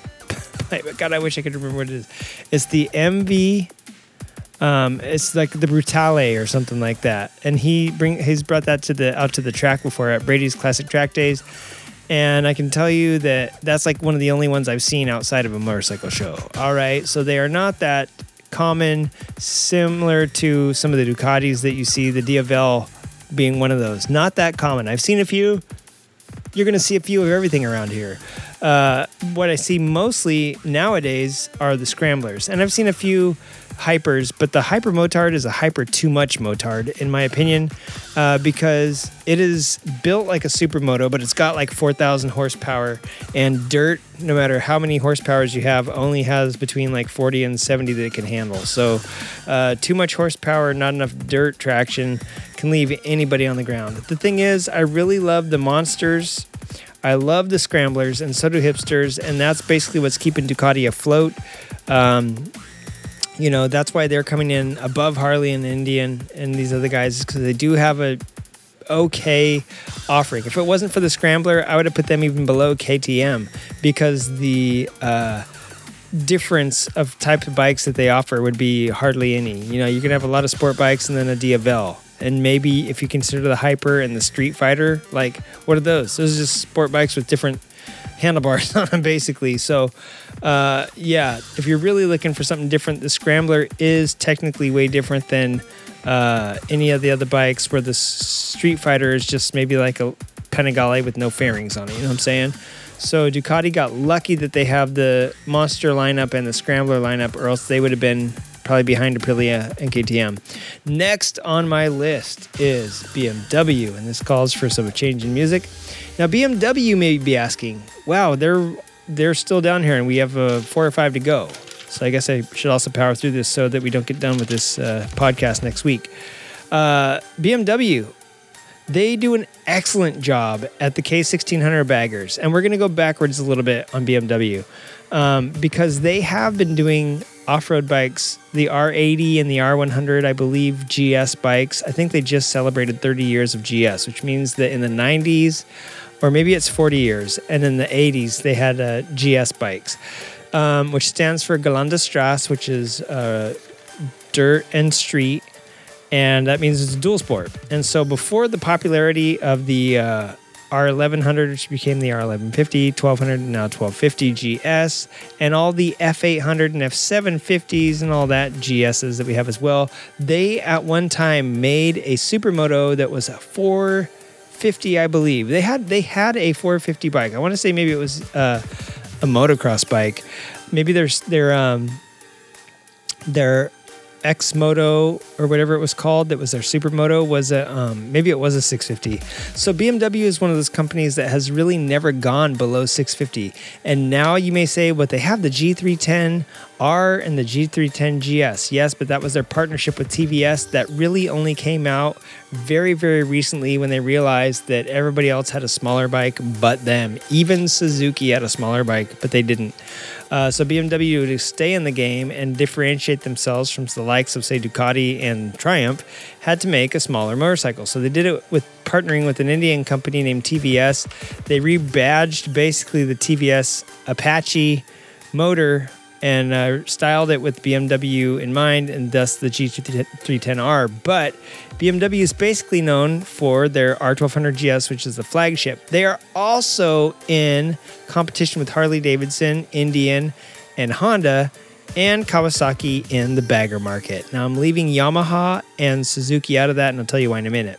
But the K1600 baggers are basically right in price line with what you would consider like one of the Harley-Davidson high-enders, like starting at like 28 or 30 and going up to, your uncle can't afford it anymore for his cheap mistress. And that's because the K1600 GTL exclusive, the K1600 GT, and the K1600 Grand American or bagger G1600B Grand America, whatever the hell they call it, all offer you some level of Goldwingian / Electric Glide limited trim. All right, so there's no doubt there. So they're in competition there. So that kind of washes each other out because that doesn't differentiate from anybody else. The R1200 GS pretty much competes with what would have been the Pan American from Harley, but does translate over to the Triumph Tigers and the KTM 1290 Super Duke and Honda's Africa Twin. Even though it's not quite as big as that, but Honda did have the VRF 1200X, which was a VFR 12. It was a VFR motor in a 1200 that came out at the same year as the Africa Twin. Only stuck around for 2 years because it was an Africa Twin with less pretty paint job, and now people are like, hey, we want more power out of the Africa Twin. So they're gonna, instead of keeping the VFR 1200X around, they're gonna like up the motor on the Africa Twin. They're gonna basically release that bike in Africa Twin colors and just call it Africa Twin. It's probably what they're gonna do. But Honda had one of those too. So the R1200 GS kind of also washes out with other brands. Now where they do shine is the R9T. They have taken this and done what Ducati has done with the Scrambler, played on their heritage. And there's so many different R9Ts now. Some of them have already come and gone. The R9T was the original. The very next year was the R9T Scrambler. That one still might be around. But BMW even knew what was going on with the Scrambler, where Harley has even missed out on this craze. They have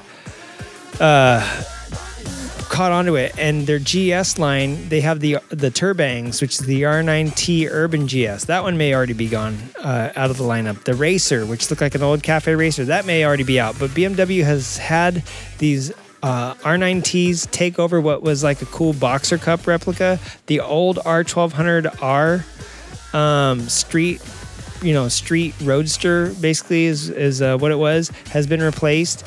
But that used to look more like a Ducati Monster than the newer one now does. They brought back the F800 to make it the F900R. So BMW itself has everything but dirt bikes, which is where it fails for me. They have something to compete with Harley. They have something to compete with Yamaha and Honda, the naked bikes. They even have stuff to compete with KTM and Triumph in the adventure bike section. They have something to compete with at MotoGP, even though they don't race in MotoGP, with the S1000RR, and that thing wins enough races and Alaman stuff. So they got everything covered, and they do scooters, which is why BMW is above Ducati for me, but right below Triumph. All right, Triumph. Now, maybe Triumph and BMW, they're right around the same tier as each other because Triumph also doesn't have a big bagger, but they do sort of. They have the Rocket 3, which is the largest displacement motorcycle. When you think of Triumph, sure, if you're an ADV person, you may think of the Tiger, or you may think of the Scrambler. But if you're a road guy, you think of what's the biggest goddamn motorcycle you can buy right now out of a showroom. It is the Rocket 3. And no, you can buy a Boss Haas and a Turbo Cat, which has a 454 Chevy shoved in a motorcycle frame, but those aren't out of a factory showroom. Those are out of like a shop somewhere, a one-off shop. So this is actually a factory. They have the Tiger, the Bonnevilles, which were the original Scramblers. And I know Ducati Scrambler, Honda actually had Scramblers back in the 60s too, but they're one of the few brands not going off of this heritage. Really weird. But Triumph had these Bonneville Scrambler kits around for decades. And it's like, we don't want to make a bike called the Scrambler. This is me talking now, not Triumph. We don't want to make a bike called the Scrambler because it'll be admitting that we're behind the Scrambler craze. Although we've had a Scrambler forever since we've had Bonnevilles and like the T100s and stuff like that. So it's weird that they had to go and make a bike called the Scrambler after being one of the few brands to actually offer a Scrambler for years and years and years. So it just came as a kit and it wasn't a model. So then they're like, all right. And they had to swallow the pill and get behind Ducati and BMW and all these other brands that are like branding their stuff as Scrambler and say, all right, well, here's the Triumph Scrambler. Even though we were first here, we got to get back in line. So people also forget that on top of having the world's largest displacement factory motorcycle, that they have a brave line of ADV bikes, the Tigers. I believe Triumph Tiger was the very first ADV bike I saw doing pretty amazing things. And they actually turned down Charlie and Ewan for the Long Way series, and that's why they ended up on BMWs. They propositioned Triumph first. And Triumphs, there's a lot of people out there doing some crazy stuff on them that you can't do on a lot of other ADV bikes. Go from that, you see yourself out at Moab in Utah, or maybe out at Uluru in Australia. Switch over to a MotoGP track because they also make the Daytona 765 is the official bike of Moto2, and the Triumph Daytona, the Speed Triple and the Street Triple, very, very potent track weapons. So you can go from the deserts of some desolated area to a MotoGP track, and Triumph fits all these bills. Plus, they have the original Bonneville, which still looks like it did back in the 50s. So Triumph has very good saturation. They are right behind BMW, or right in front of BMW for me, because they do have, I think they still have the Triumph Thunderbird, and they still have some like cruiser bikes. So Triumph has one of everything the BMW has. They don't have a small displacement bike, so maybe I should consider bumping BMW above Triumph. And they've never had off-road bikes like BMW did. BMW had the X Country, the X Moto. They basically had like 4 or 5 bikes that were based on this one frame that was like a supermoto frame back in the early 2000s, I want to say, or late 90s, early 2000s. So Triumph and BMW, they can fight it out on right there. Let's move on to the next ones, and let's try to we're an hour and a half in. Let's try to power through these next few. So next on my list is Suzuki. And Suzuki is the smallest of the Japanese makers. Suzuki sells, I think, even less than Indian, but they sell more than BMW. They sell more than Ducati. They sell more than probably KTM and Husqvarna. And, Moto Guzzi, there's an Aprilia. So Suzuki is the biggest of the small, I guess is what I'm saying. So that's why I left a lot of people off these lists. But I'm going to throw Suzuki on here because how can you say Suzuki without thinking of their whole RM line? And Suzuki famously was very, very good at motocross there for a few years. I think Kawasaki's kind of dominating right now with Eli Tomac, but Suzuki was the hot ticket there for a while. Also, Suzuki, this is where my list is going to start diversifying here, and Polaris started us on this. So Suzuki has the RMs, which are fantastic motocross bikes, and a lot of people have really good career in motocross racing on a Suzuki. Suzuki also has the Sport Heritage with the Katana, and that harkens back to the 80s and 90s sport bike beginnings that the Ninja can also go back to. So Suzuki, Kawasaki, competing where Honda and Yamaha, they had stuff, but it wasn't as cool as the Katana or the Ninja. Suzuki also has scooters, which is going to be a big point for me because that's going to be one more part of the two-wheeled market that nobody has.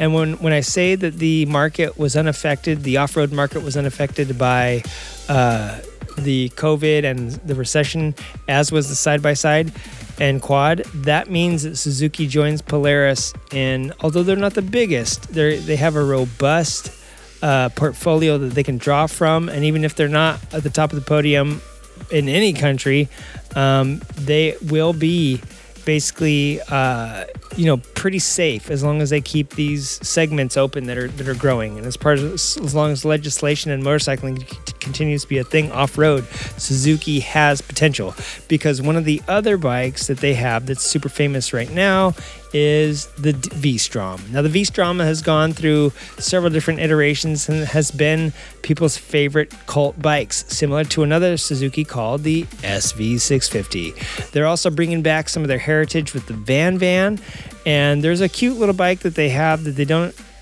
haven't had for like 2 years, partially because of emissions, but it was the TU250X. It looked like a little cafe racer. They also had a little GWZ or GW250F or something that was like a tiny little sport bike, like a Ninja sort of thing. Not very powerful, but still gave you some options to ride in the smaller displacement category. So that's why Suzuki is above everybody else that I've mentioned so far. They have dirt bikes, they have quads, they have scooters, and they have everything in between, from small street and dirt bikes to get people started, all the way up to their big boulevard cruisers, which compete with, like Road Kings and stuff like that from Harley, and some of the Iron Horses and stuff like that or the Dark Horse rather, the Chieftains from Indian, and compete with other brands like Kawasaki, who has the Vulcans that are like a mix of what I would consider like Goldwing and BMW, and then cross over into the traditional looking cruisers like the Boulevards and the, more like the Harley Indian stuff. So Suzuki kind of bridges that gap. They got the Savages, which Raika has a really cool kit for, and is another cult bike. So Suzuki is just one of these cult bike brands where they do it really well. Rocco Landers, who Nokomoto couldn't quit talking about, he's actually doing really well in Moto America this year.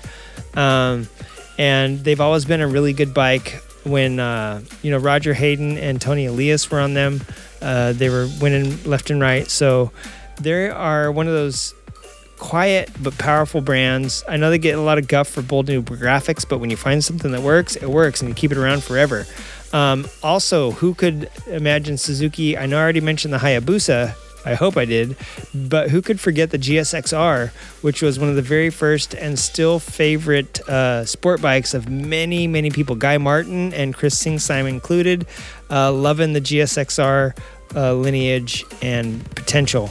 Also, the Bandit is another favorite coming out of Suzuki, and they had some pretty sweet two-strokes back in the day as well. And like I said, with their robust quad and scooter and off-road bikes like the new V-Stroms, you can't go wrong. So Suzuki, yeah for you. Next on our list is Yamaha, and this is a bike I forgot to put on the trikes, is the Niken. So Yamaha, although Yamaha seems like one of those brands that wouldn't pull some crazy stunt like this, Yamaha introduced the Niken, which is the first Piaggio, who I also didn't list on this list, but it is the first leaning motorcycle besides the MP3 from Piaggio and then some other one-off patents. This is the first to-market leaning motorcycle that I can think of within at least the last 10 years. Maybe there was some before that. I can't think of any actually besides this one, but I'm just hedging my bets, covering my butt here. So they bring out the Niken, and not only do they double down on it by making the Niken GT, but they didn't discontinue it yet, which means that as much as Harley can sell the Tri-Glide and the Freewheeler, Yamaha can sell the Niken. Piaggio's MP3 is probably doing well enough for them to say, hey, let's just keep this thing out there and throw some accessories at it and make people want to ride. If people are willing to get on the Can-Am Spyder, the next step is a Niken and then to a full-blown motorcycle, or all three, and we can bolster the power sports community and, you know, have taught a person to ride. So not only that, so the R1 is another famous Yamaha. Yamaha's almost synonymous with the R1. If you go back in time to the XS, the Seicas, the Seika Turbo, the what's it called? The VMAX has been around for a time in memoriam in Yamaha's lineup, and it still proves to be one of the most potent power cruisers. And it's been riddled with tech all the way from the X-Up valves to the cross boost and all that crazy stuff. Yamaha has taken the IMU that Goldwing introduced, and that BMW introduced, and I forgot to mention that on the S1000RR for BMW, that they do have a lot of tech on them. But does that make them great? Well, we'll see. We'll get to that in a little bit. Maybe we'll do the tech on these bikes in a different episode because this is going to take us too long. But it definitely begs the question on how do you decide what to buy? Is it based on all these cool models or the features?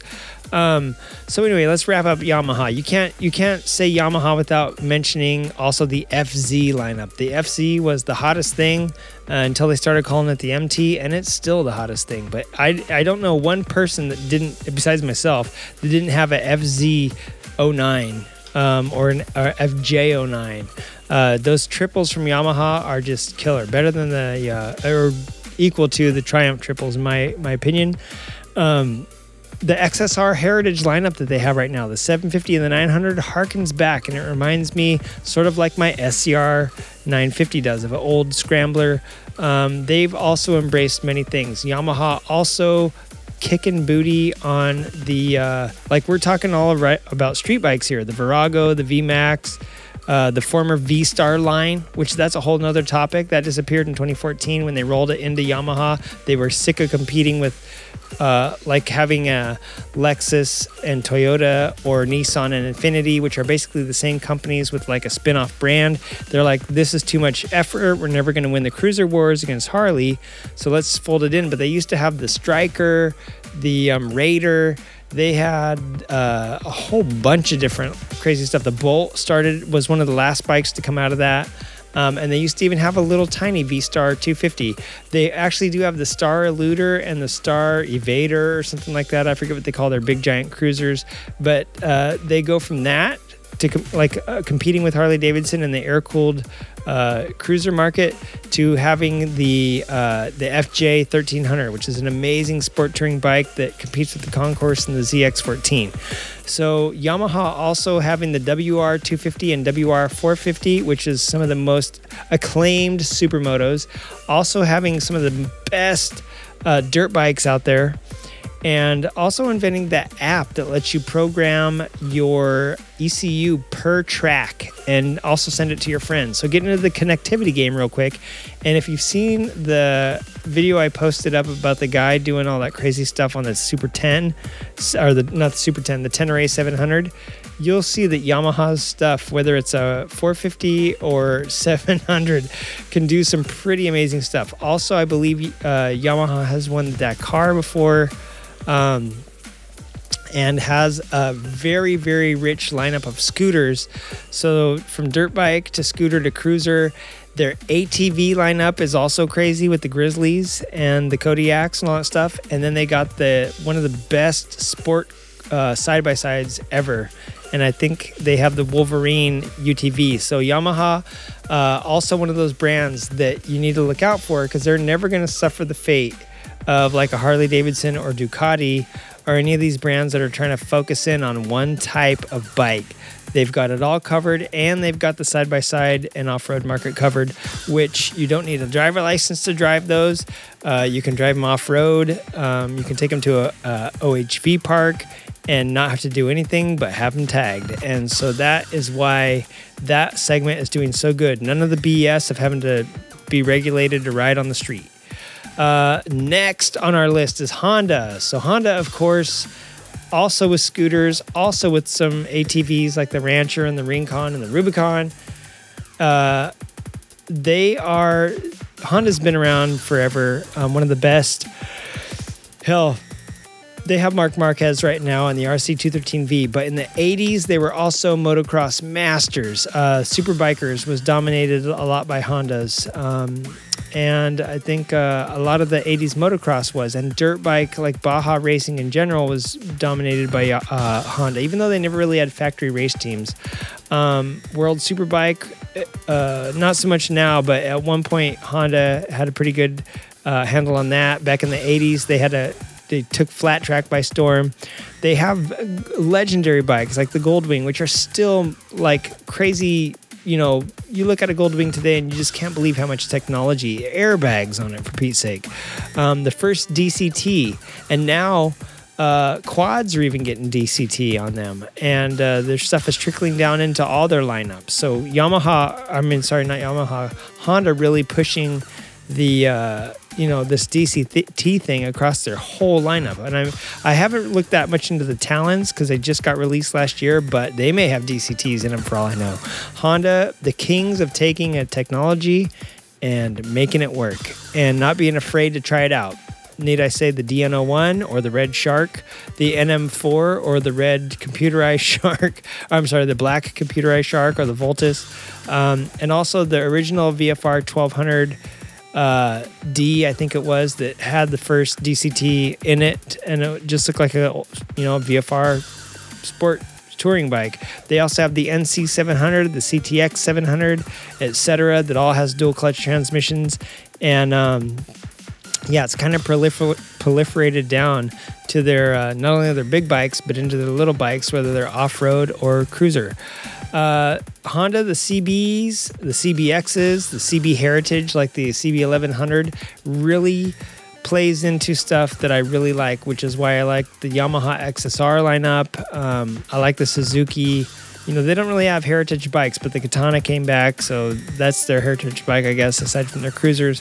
But they do a good job of it, but they are still not on top. And why is that? Even though Honda is really good and really reliable, except for their CBR gearbox problems that they had a couple years ago, they're not on top. On the top of my list, and not only because this is episode 230, and they came out with the bike last year called the KLX 230, but Kawasaki. Kawasaki is on top of my list of this week's Who Has the Best Bikes, because Kawasaki also has every single thing that every other manufacturer has had that I've said so far. They have huge baggers in the Vulcan Voyager and the Vulcan Vaquero, and those actually bridge the gap between old school styling and new school hot roddery, and they are beautiful bikes. I saw one in person one time. I rode up to get lunch to Crystal Lake, and I was the only bike up there except for this Kawasaki Voyager that came pulling in, and I was like, wow, I never really appreciate looking at those bikes, how beautiful they were, until I saw one in the wild. I see them all the time, taken apart and this and that, but to see one out in the wild, it was really a beautiful thing to behold. All the way down to the Ninja. Now, Kawasaki pioneered the small sport bike thing with the original Ninja in 1983. They've only gone better since then, and they have a small bike. The Ninja's now back up to 400s from 250s a few years ago, but you're not going to get the same power with the 250 and still meet emission standards. So they got to go up a little somewhere. So the Kawasaki, they got the off-roads with the Versuses. They have the sport touring with the Concourse and the ZX14. The whole Ninja lineup, need I say more? Like everything from their street versions, like the Ninja 650 and the Ninja 6000. Yeah, the Ninja 6000. The Ninja 400, 650, and 1000. All the way to their race versions, like the ZX 600 and the ZX 1000. and the ZX14. So they have race versions basically of all of their street versions that are just a little bit different. And they've taken race, like Jonathan Ray is one of the winningest superbike riders ever. And when you see him race, it makes, you see, whoa. So yeah, their sport versions versus their super sports, they get different styling, different aero, a little bit different than like the Ninja 650 and the ZX6R. Highly different bikes, even though the names sound the same and the power plants seem like they'd be the same. Then you move to the Hypersport, like the H2. And would you believe that the H2 was a crazy two-stroke that was killing people back in the 70s. The new H2 was one of the fastest production bikes. I forgot who rode it across the bridge, but it was a MotoGP guy a few years ago in the Czech Republic, I believe. I think it was a Czech rider. And God, I wish I could remember who it was. Broke the 300 miles an hour mark, I think, on it. So anyway, 300 miles an hour. That sounds really fast. It might have not been 300. Maybe it was 300 kilos an hour. But it was like, really, really, really high up there. Super fast. And yeah, the thing is just amazing. And then to know that they have like the H2 and the H2R and the Carbon Edition.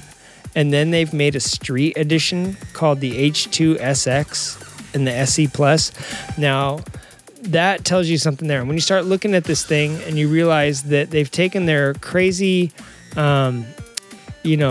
supercharged technology that made headlines years ago, and they put it into a streetable bike that you can actually ride around, and it has some crazy stuff like cornering lights, cruise control, corner management function. They talked about how the IMU, which BMW introduced back in 2008 on their S1000RR, has only got better in the last 12 years.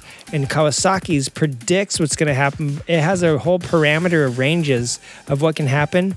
And on the H2, it'll predict what's going to happen as it sees you going toward the pinnacle here. Like it sees you going toward the limit. It'll predict that you're going to keep going if it doesn't see a move in the other direction, and it'll predictively help you keep the bike upright and not crash. And that's happening in milliseconds. So it's got integrated riding modes, which lets you not only select power, but also do what I just said by predicting what type of traction control you're going to need. It's got smartphone connectivity, 3 different power modes depending on how you feel on riding that day. Of course, it's got KIBS, which is the intelligent analog braking system, and linked brakes. Everything that we've ever talked about on Kawasaki or on other manufacturers, Kawasaki has it. And they even have a launch control, and just like Suzuki has the low idle management control on their the V-Strom so that you don't stall it, they have assist and slipper clutch and launch control mode on the Kawasaki H2 so that you don't do the same thing. And they've taken the H2 technology and wrapped it up in this beautiful Ninja body, throwing some cornering lights and all sorts of crazy, I believe, electronic suspension on this thing. So I think that's what the SE Plus alludes to, is it's got electronically controlled suspension and all that jazz. Everything you would expect from BMW, but in a Kawasaki sport bike. So not only that, they have the Z125 Pro, the whole Z lineup. And to add to that, what I loved about Yamaha and Honda having the CB1100 and the XSRs, well, Kawasaki has the Z series, so they have a Z900 naked bike, but they also have a Z900 RS that looks a hell of a lot like one of their old retro sports. So RS stands for. And when I was at a bike meet, somebody was like, "Oh, look, it's an old Z1000," and they're like, "Oh, wait a minute," and I was like, "Yeah, that's a friggin' 2019 bike, bro." So it's crazy enough to fool people that haven't seen one in a long time. So Kawasaki, all the way from the Z125 to their very robust quads, side-by-sides, and dirt bikes and everything. They're dominating the Monster Energy motocross series right now. They got the Z900 and W800 vintage bikes, all the way up to their H2 crazy hyper naked that you can also buy in touring package. Not to mention the venerable KLR, which you can't buy anymore. But talk about a legendary pack mule. That's why Kawasaki is on the top of my list for this week and for this show, 230. And if you get a chance, go check out their cool KLX 230. It is pretty sweet for the little bike that it is. All right, everybody, we're getting close to the end here. We're going to take a very quick break. If you disagree with any of the bikes on my list, or you think I missed one, or you think I picked one in the wrong order, let me know. And if you say, hey, somebody else has, I didn't really mention that Kawasaki has watercraft and the jet ski. It's much like a jacuzzi. If you say you got into a jacuzzi, if it wasn't a jacuzzi, you really meant you got into a spa. Kawasaki owns the name jet ski. Like a jet ski is a Kawasaki vehicle. If you were on somebody else's vehicle, you were on a personal watercraft. So that's how deep the Kawasaki lineup goes. I doubt Kawasaki will ever go out of business, and they are also getting into electric motorcycles themselves. They announced it a couple years ago, and it's been hitting the newspapers again and the websites again this year. So they are getting serious about it. And so if you think I put Kawasaki at the top for all the wrong reasons, let me know. And we're going to take a quick break. We'll be right back. Tired of hanging out in the garage with buddies and not knowing what they're talking about? Do you have inferior knowledge of carburetors or electrical systems? What about grilling beef, guns, or other manly things? Now RP Enterprises has you covered. Introducing Mantriloquist. Mantriloquist is a monthly subscription service that puts an expert right in your head. The next time you're in the garage throwing back some suds with your buds and the conversation takes a turn into uncharted waters, just text pound 33976 on your cell phone and wait for the magic to happen. The experts in our call center are available 24 hours a day. They spring into action via our patented two-way earpiece. They'll listen in on your conversations to make sure you don't sound like the village idiot in front of your friends. Our discreet communications protocol means that your pals won't hear a thing except for you delivering all the right answers. Now you don't have to be afraid to join the conversation when topics come up like fuel pumps, inverters, clitoris, drywall, sniper rifles, and so much more. Mantriloquist will put you back in the game instead of holding your purse in the corner. So, man up with Mantriloquist. Requires a 3-month minimum subscription. Not available for women. They generally don't care or are not afraid to ask questions. Not available in Guam or Burkina Faso. Standard messaging and data rates apply. Money back guaranteed. Call now to order. All right, everybody. Welcome back to another episode of Creative Riding. The end. We're going to probably skip the off-track and Junkies tips and upcoming events. Sturgis just ended. I don't know what could be coming up. It's going on 2 hours. I've almost done this show live because everything else was ruined, and I couldn't tell you what I did on the last one. But I did want to say, off-topic, really quick, I mentioned earlier in this episode that I like conservation. I like the way things work. And I did want to say that I listened to a podcast on a guy that got fined for shooting whooping cranes in Louisiana recently. And I just want to mention, like the way things used to be would be pretty amazing. Whooping cranes, by the way, like I think there's like 100 of them in the world. They are extremely endangered, and some dude blasted 2 of them with his son or nephew or something. And it reminded me of like what the world would have looked like had we not decimated the bison and buffalo, how riding through Sturgis would have been a lot different. And there would have been a lot of different things. The carrier pigeons that we killed, like a lot of things we kill in this world and become extinct, partially because of us, partially not, but mostly because of us.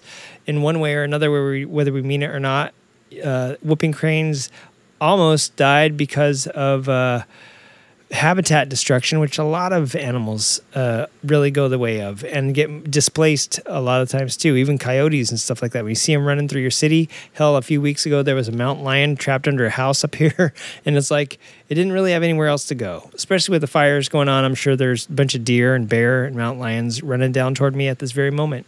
If my security light comes on, Towbar's melted. I'm going to get eaten.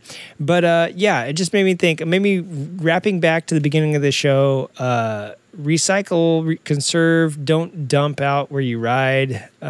Just be good. That's my off-track and Junkies top tip all in one. And as far as upcoming events, we don't really have any.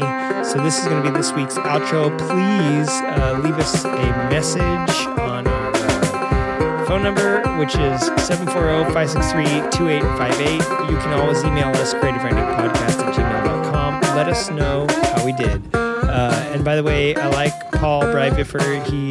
I put in our little Patreon thing that we're dinks, dual income, 2 kids.